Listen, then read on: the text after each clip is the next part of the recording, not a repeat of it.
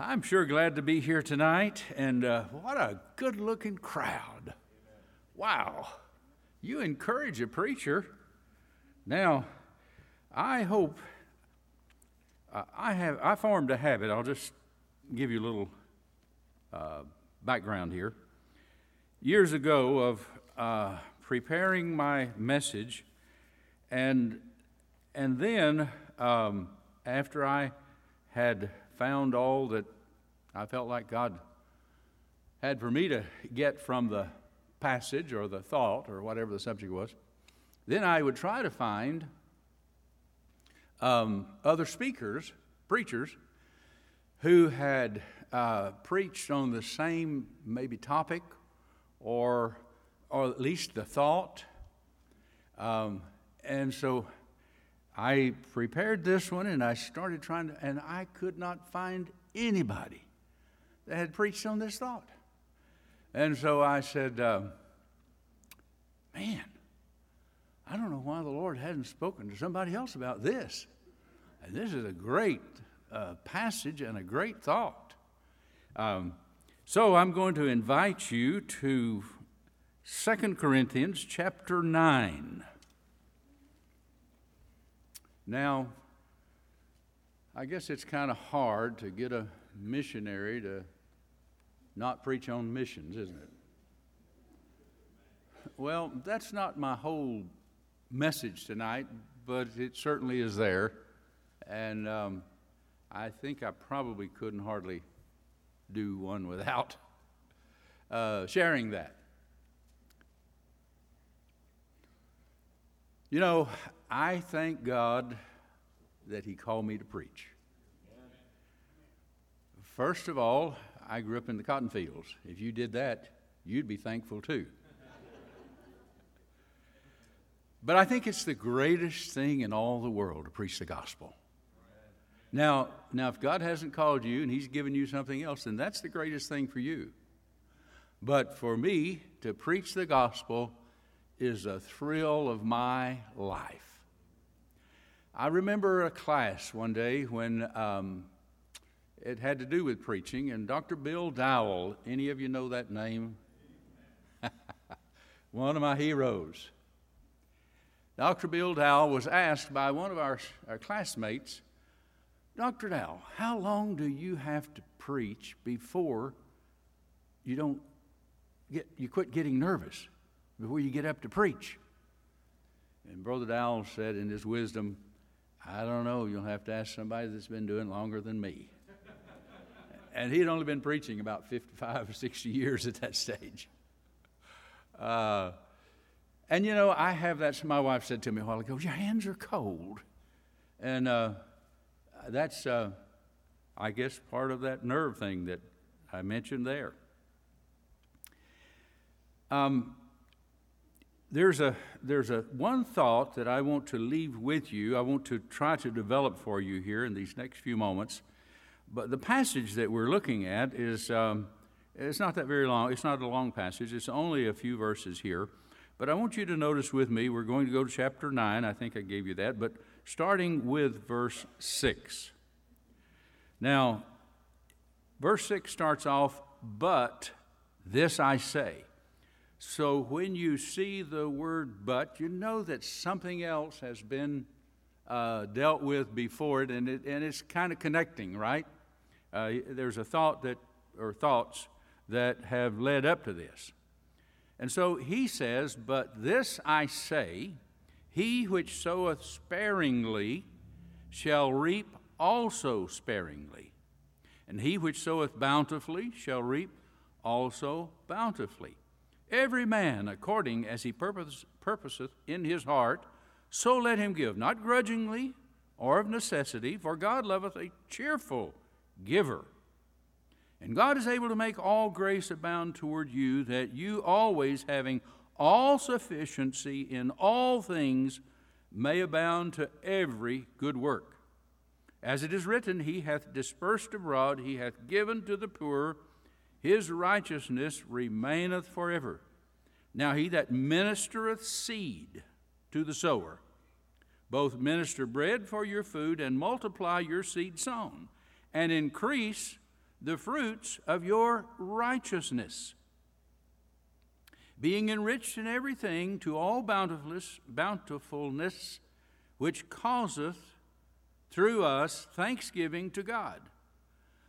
For the administration of this service not only supplieth the want of the saints, but is abundant also by many thanksgivings unto God. Whilst by the experiment of this ministration they glorify God for your professed subjection unto the gospel of Christ, and for your liberal distribution unto them and unto all men, and by their prayer for you, which long after you, for the exceeding grace of God in you.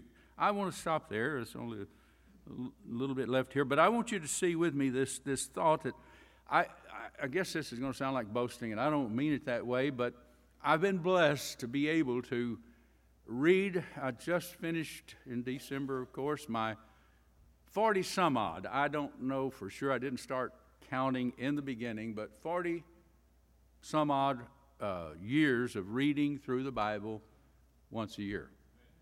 That's not a whole lot. There's a lot of people that read it more than that, I'm told. But so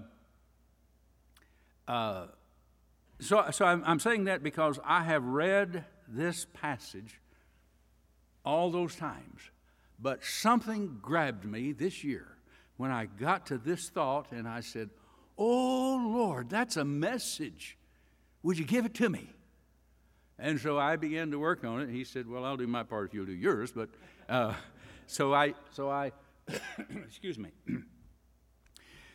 Notice with me in verse 13, whilst by the experiment of this ministration. Now, that word experiment grabbed me. And I thought, what experiment is he talking about?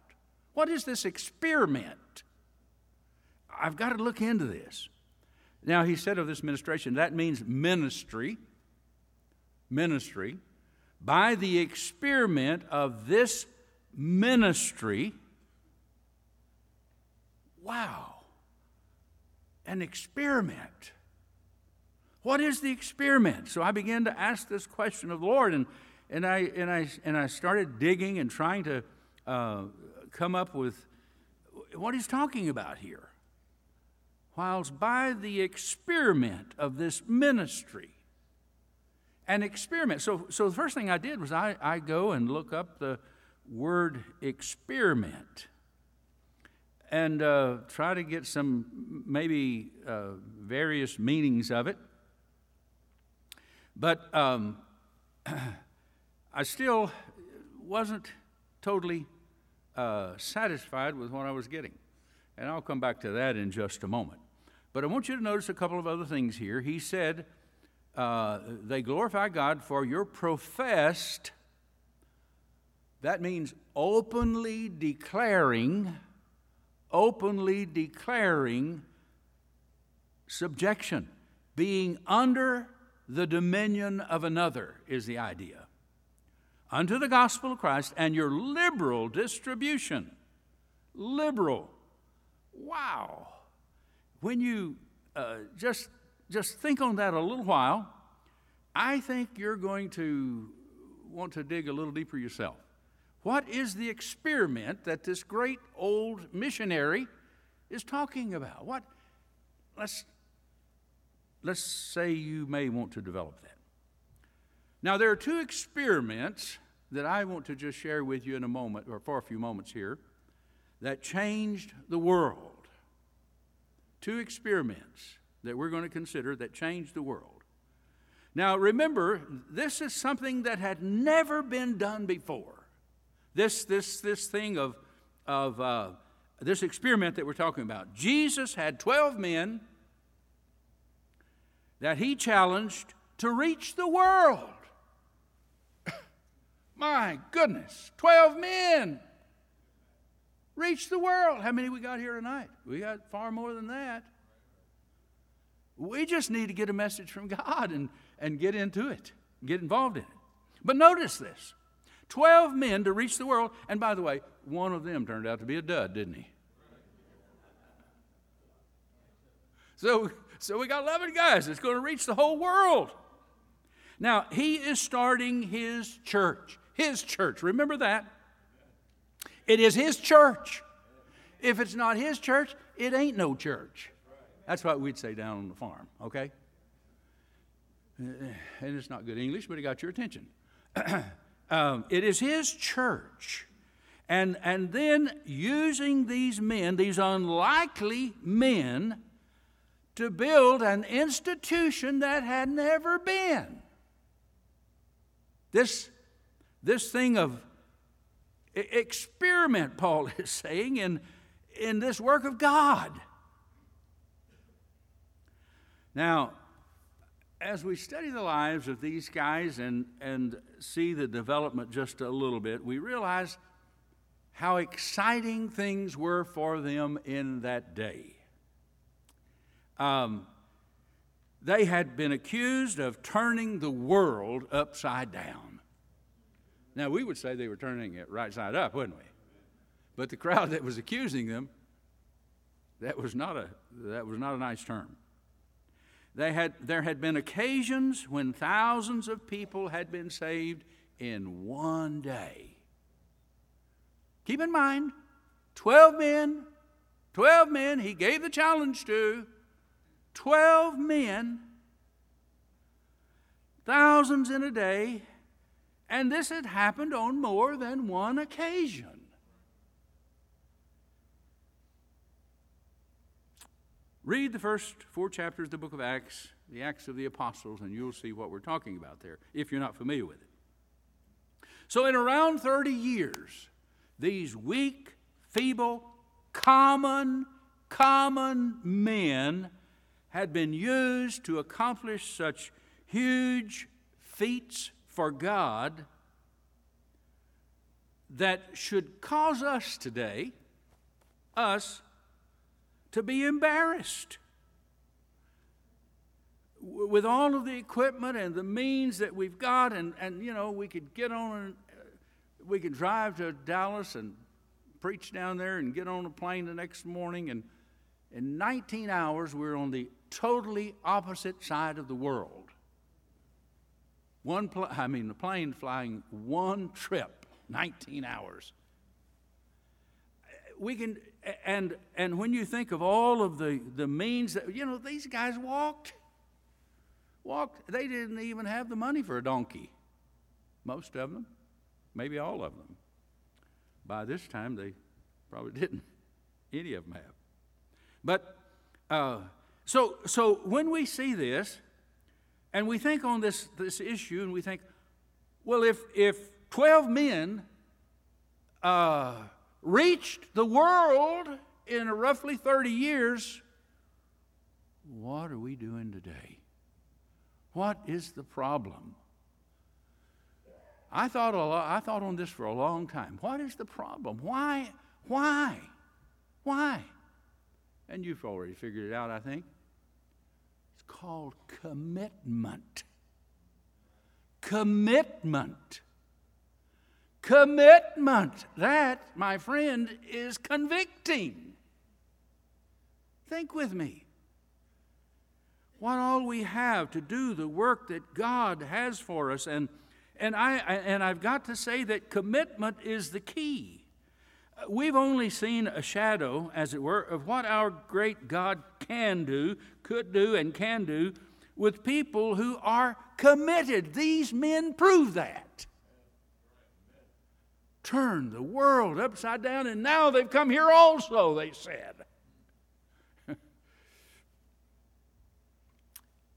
Let me encourage you this way. I thank God for the good crowd we had this morning. And I thank God for the good crowd we have tonight. I thank God for what He is doing in this church. I love this church. We drive an hour and a quarter, most of you know, one way to be here in the services. We love this church. We believe God is in control of this church right now. And we hope He always stays in control of this church. We believe we have God's man in the pulpit of this church week after week, pastoring this church. We believe that. We love this church, but let me just share this with you. We must never, ever think we have arrived. 300, 400, 500 people, that's a drop in the bucket to what God wants to do. And I believe, foresee the possibility of that down the road here. But it's going to require some commitment from a lot of us. Being committed. There's so much more to be done, and I am thrilled for the great missionary program of this church. When you walk down the halls, and I hope you do, by the way, and stop and read those missionary letters, if you don't get encouraged, you better have somebody check your encourager. It might be broken. And you see the great things that are being done, and the lives that are being changed, and the souls that are being saved around the world. There's never an hour of the day when somebody representing this church is not witnessing for Christ. Think of that for a moment. Wow, does that thrill your soul? Thank God for the great missionary program that we have the privilege of being involved in, and the giving of these dear people here. God help us to never take for granted that people sacrifice in order to send missionaries out around the world. I remember one time, probably 30 years ago, never forgotten it. I received a letter in a very, I would call it frail handwriting. And this was when we were in our first ministry in Australia, so it had to be longer than that, I guess. And I opened the letter, and there was a little note in there from a dear lady who was somewhere in her late 70s, and she had a disabled son that was her responsibility. She sent me 2 $1 bills. And she said, Brother Goodman, I can't do much, but I want to do something. And I want to have this part in your ministry. And this is all I can afford right now, but would you use it for the gospel?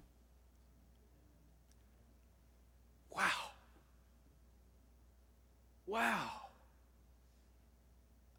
Somebody took, I had those $2 $1 bills, American dollars, laying there on my desk, and somebody got one of them. I don't know who got it, but I hope they needed it and didn't just want it.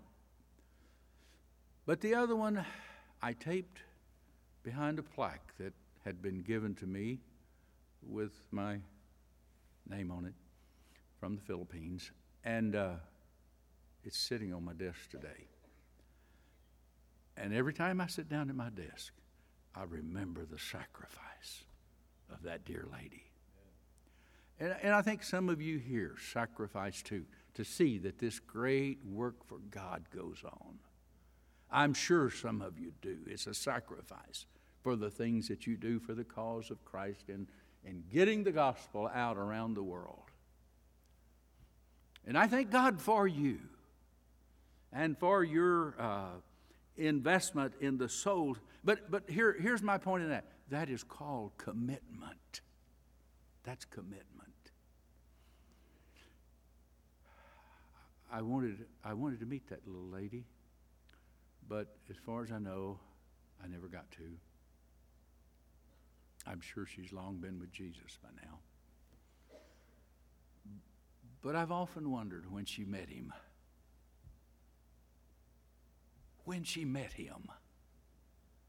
What transpired? Wouldn't you love to have seen it? I would. Man, she gave what she could. That reminds me of another story, but we won't go there right now. She gave what she could.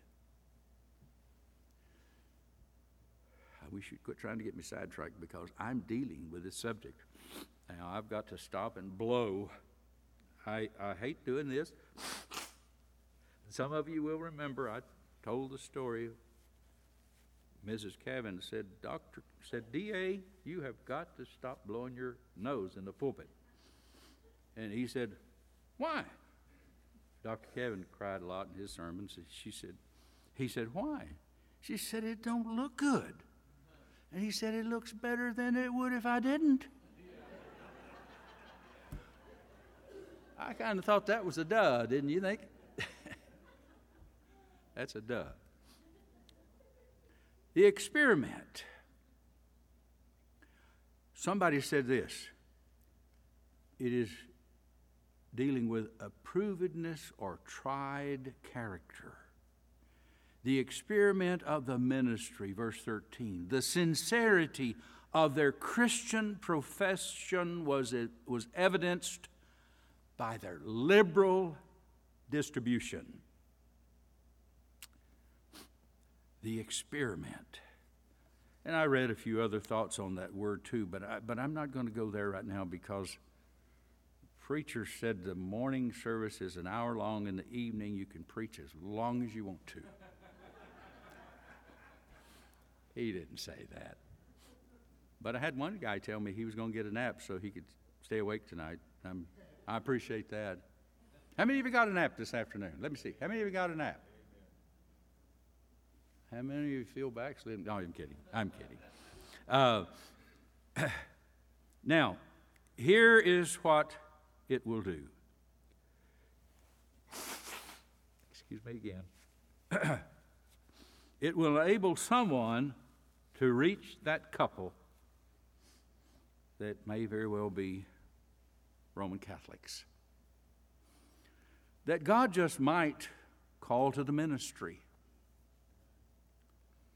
save their eternal souls, never heard the gospel before, save their eternal souls. And then God calls them to the ministry, and I want to shout when I think of that, but I want to say that he also laid it upon the heart of the daughter to serve him. She married a preacher, and they're starting their second church at this time. They had twins born later, twin girls. One of them is married to a young preacher who just surrendered to go to the mission field. Amen. Just surrendered to go. Got 5 little kids. I said to the dad, can't you talk him out of it? 5 little kids. I've got grandkids. I was being facetious by saying that, of course. But recently I got word that rebellious son who caused them all kinds of headaches for years had started a church. He and his young wife had started a church, and it was through, you're not going to believe this, I guess, but Facebook. He had started something on there, and he had over 200 followers on Facebook. And so he started a church.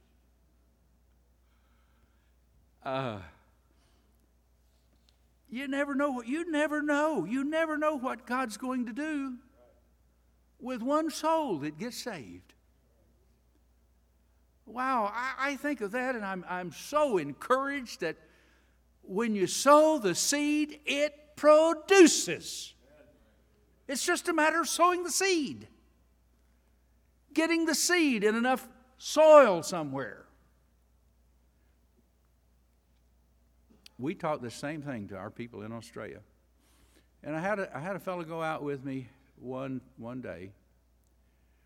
And he wanted to be the lead man on this occasion. So I allowed him to lead. Well, it didn't go well. They asked him 3 or 4 questions, and he didn't have the answer for them. He hadn't been saved very long. He didn't have the answer. So we came back to church, and he said to me, this was later, we came back to church later, and he said to me, Brother Goodman, I'm never going to go out again until I get all of the answers. I said, Peter, you'll never go again. And sure enough, I'm a prophet. He never went again. Never. I don't have all the answers. I've never talked to anybody that did have all the answers. I've had some tell me they did, but I knew better. So, this experiment of reaching souls and doing the work of God, and that's what's being dealt with right here. That's what the experiment is. Establishing a church that God will use in His great work. A church of God. There's another experiment that I want to talk with you for just a few moments about. And it is, I guess we could just sum this one up by calling it the American experiment. I thought of that as I read this thought on this subject. But before I go there, let me just remind you that this whole thing that we're talking about here in that context of those verses 6 and following is dealing with sowing and reaping. Getting the Word of God out to people. And we Americans have a, I don't know if I call it fascination or what, but you'll understand it when I finish here. Missionaries going across the waters and into foreign countries is so intriguing, so exciting. But let me remind you, there's a mission field just outside that door. You know what Jesus said about that? He said the field is what? The field is the world, yeah. Every person is a prospect for God if they're not born again. Every person. And the only way you'll know that probably is to pin them down on it. Here's an experiment in regards to this sowing and reaping. Try God. Try God. And see what He'll do.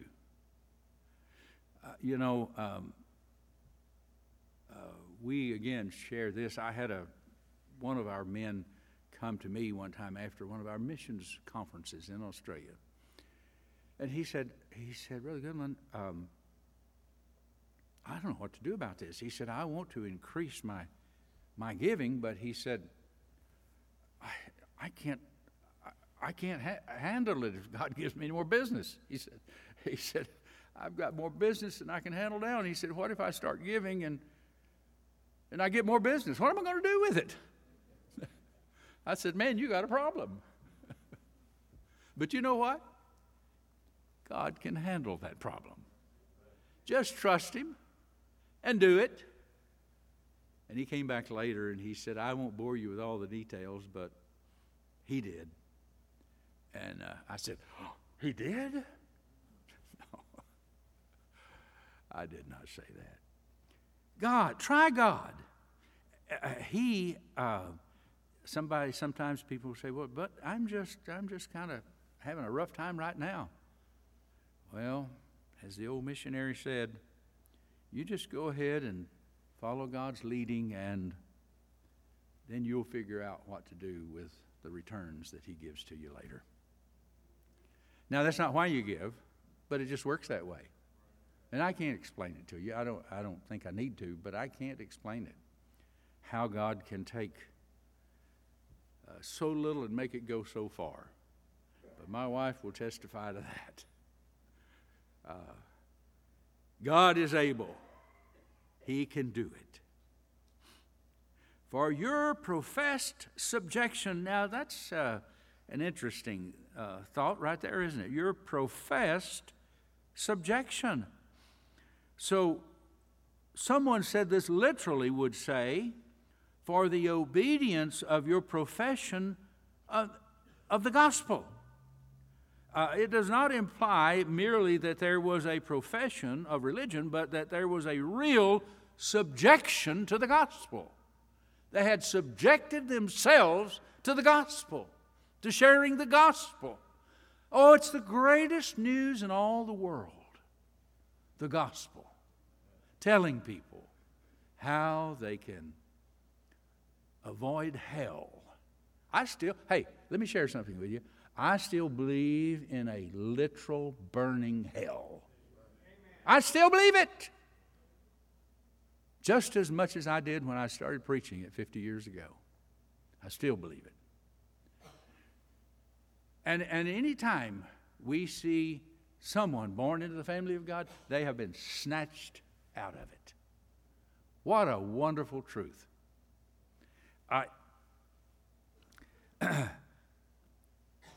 Tyndale says about this, which praise God for your obedience in acknowledging the gospel of Christ.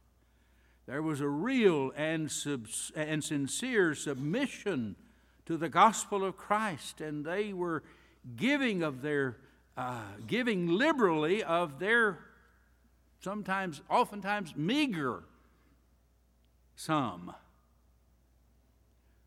And what an experiment. It's such a thrill to see other people come to the knowledge of Jesus. I appreciate what the missionary shared this morning about his turning to the Lord.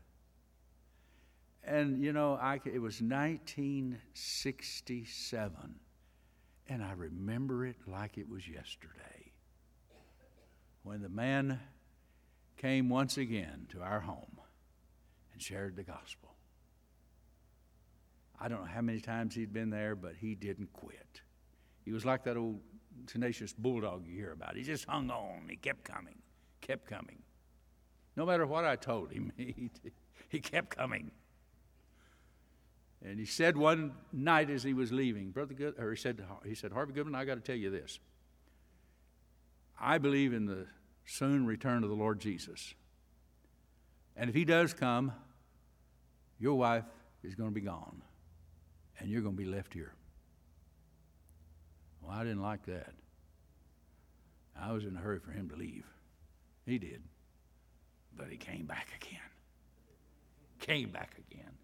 But by the time he got there the next time, God had already used that. And he started getting his Bible out, and I said, hey, don't do any of that. Just tell me what I got to do.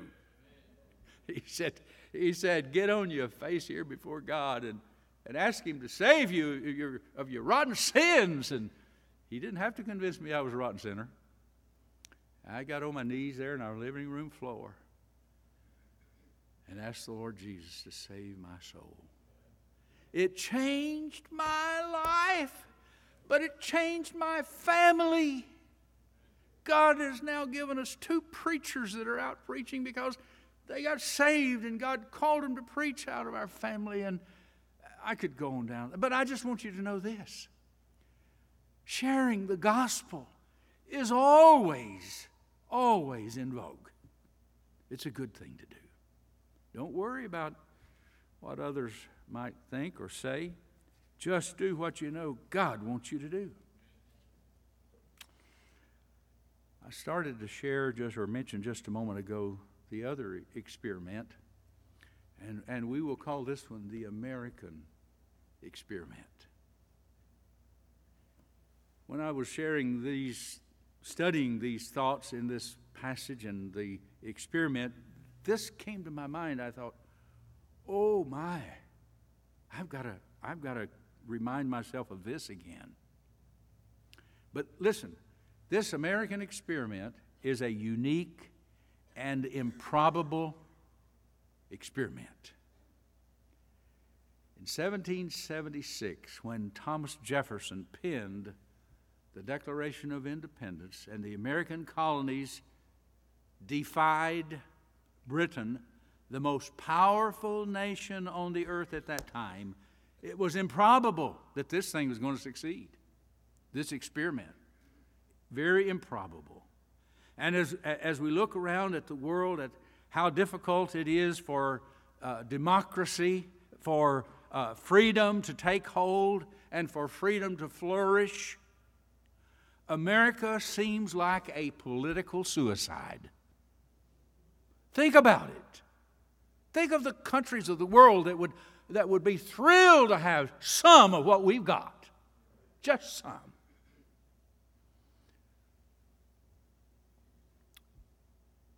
And here I'm going to suggest something to you.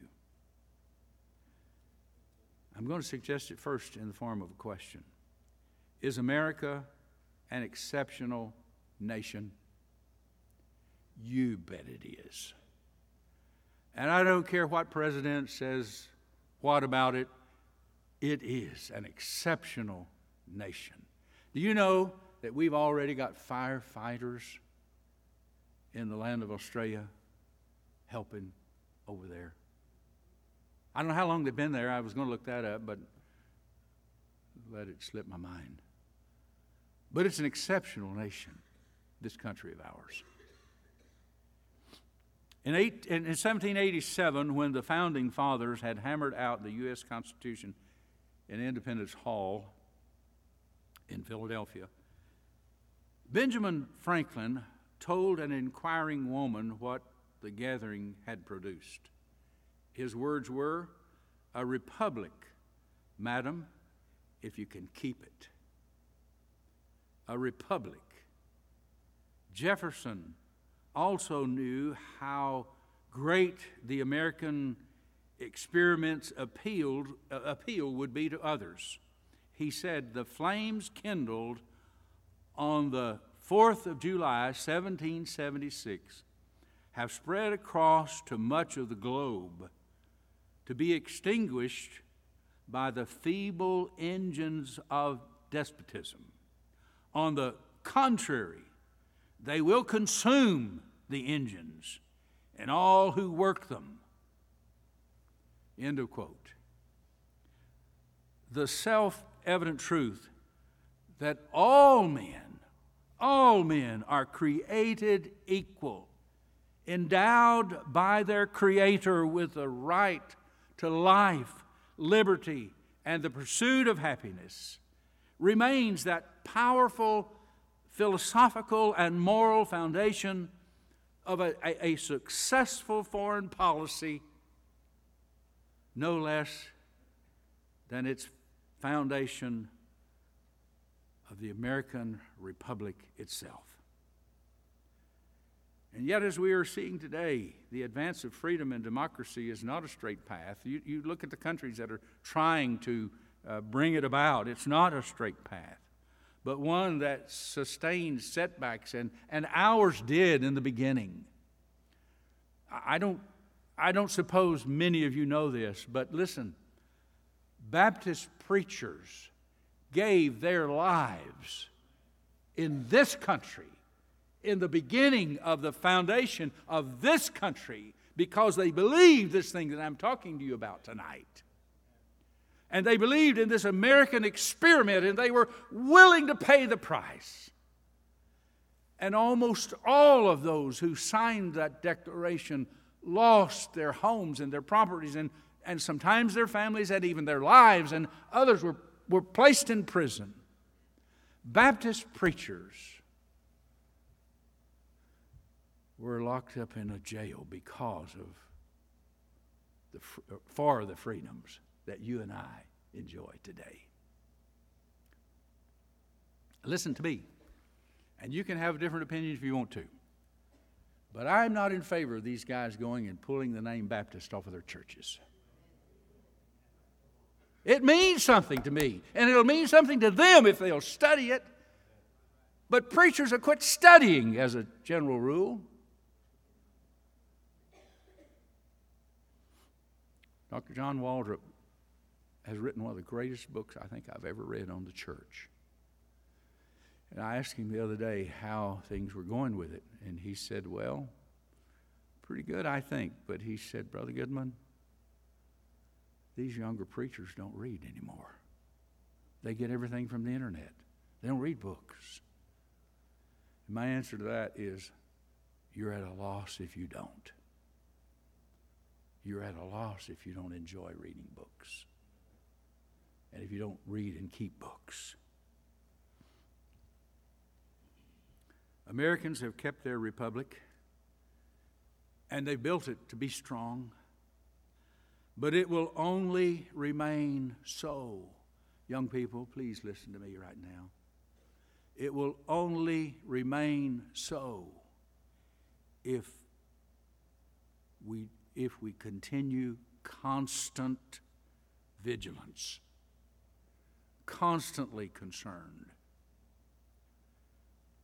I have great concerns about some of those in Washington right now that are practicing another religion that we're losing our American lives for on foreign fields, and now we're bringing it into our government here. God help us to wake up. I don't like to be political, but I'm telling you, this American experiment is the greatest thing that has ever happened in this world, aside from the one we first talked about. This experiment.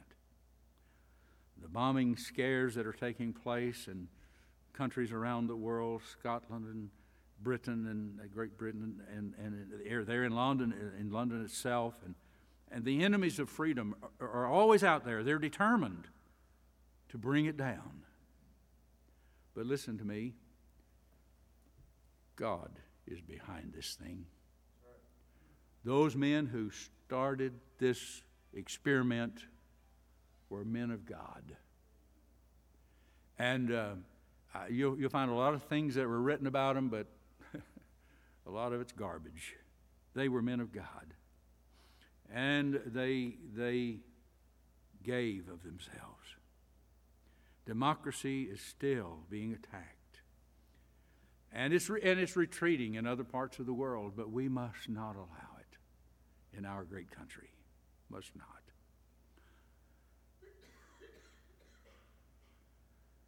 China continues on its path, wanting to take us over.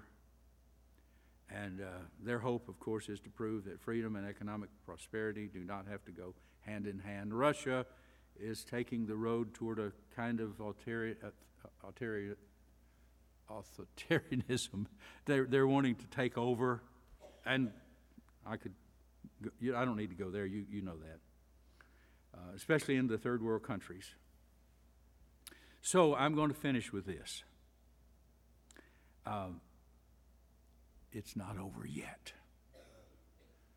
Our God is still on the throne. I have people sometimes say to me, "Oh, Brother Goodman, aren't you worried about what's taking place with the bombings and everything that's going on here?" My question is this: is God there or not? Is he still on the throne or not? Nothing is going on that he's not aware of. He didn't wake up yesterday morning and say, oh no, somebody's bombed. God is still there. He's still active. And as long as young men are willing to sacrifice their limbs and even their lives for righteousness, as they are constantly doing today, God will bless this nation. There needs to be, of course, righteousness among his people. But God wants to bless America. And God wants to use us, his people, in that great work. How will we face it? Will we be willing, as our young men that I just talked about are? This experiment, like that first one, is a wonderful experiment. And I am so thrilled that he has allowed me to be just a little part of it. Wow, what God can do and will do if we are committed to the cause.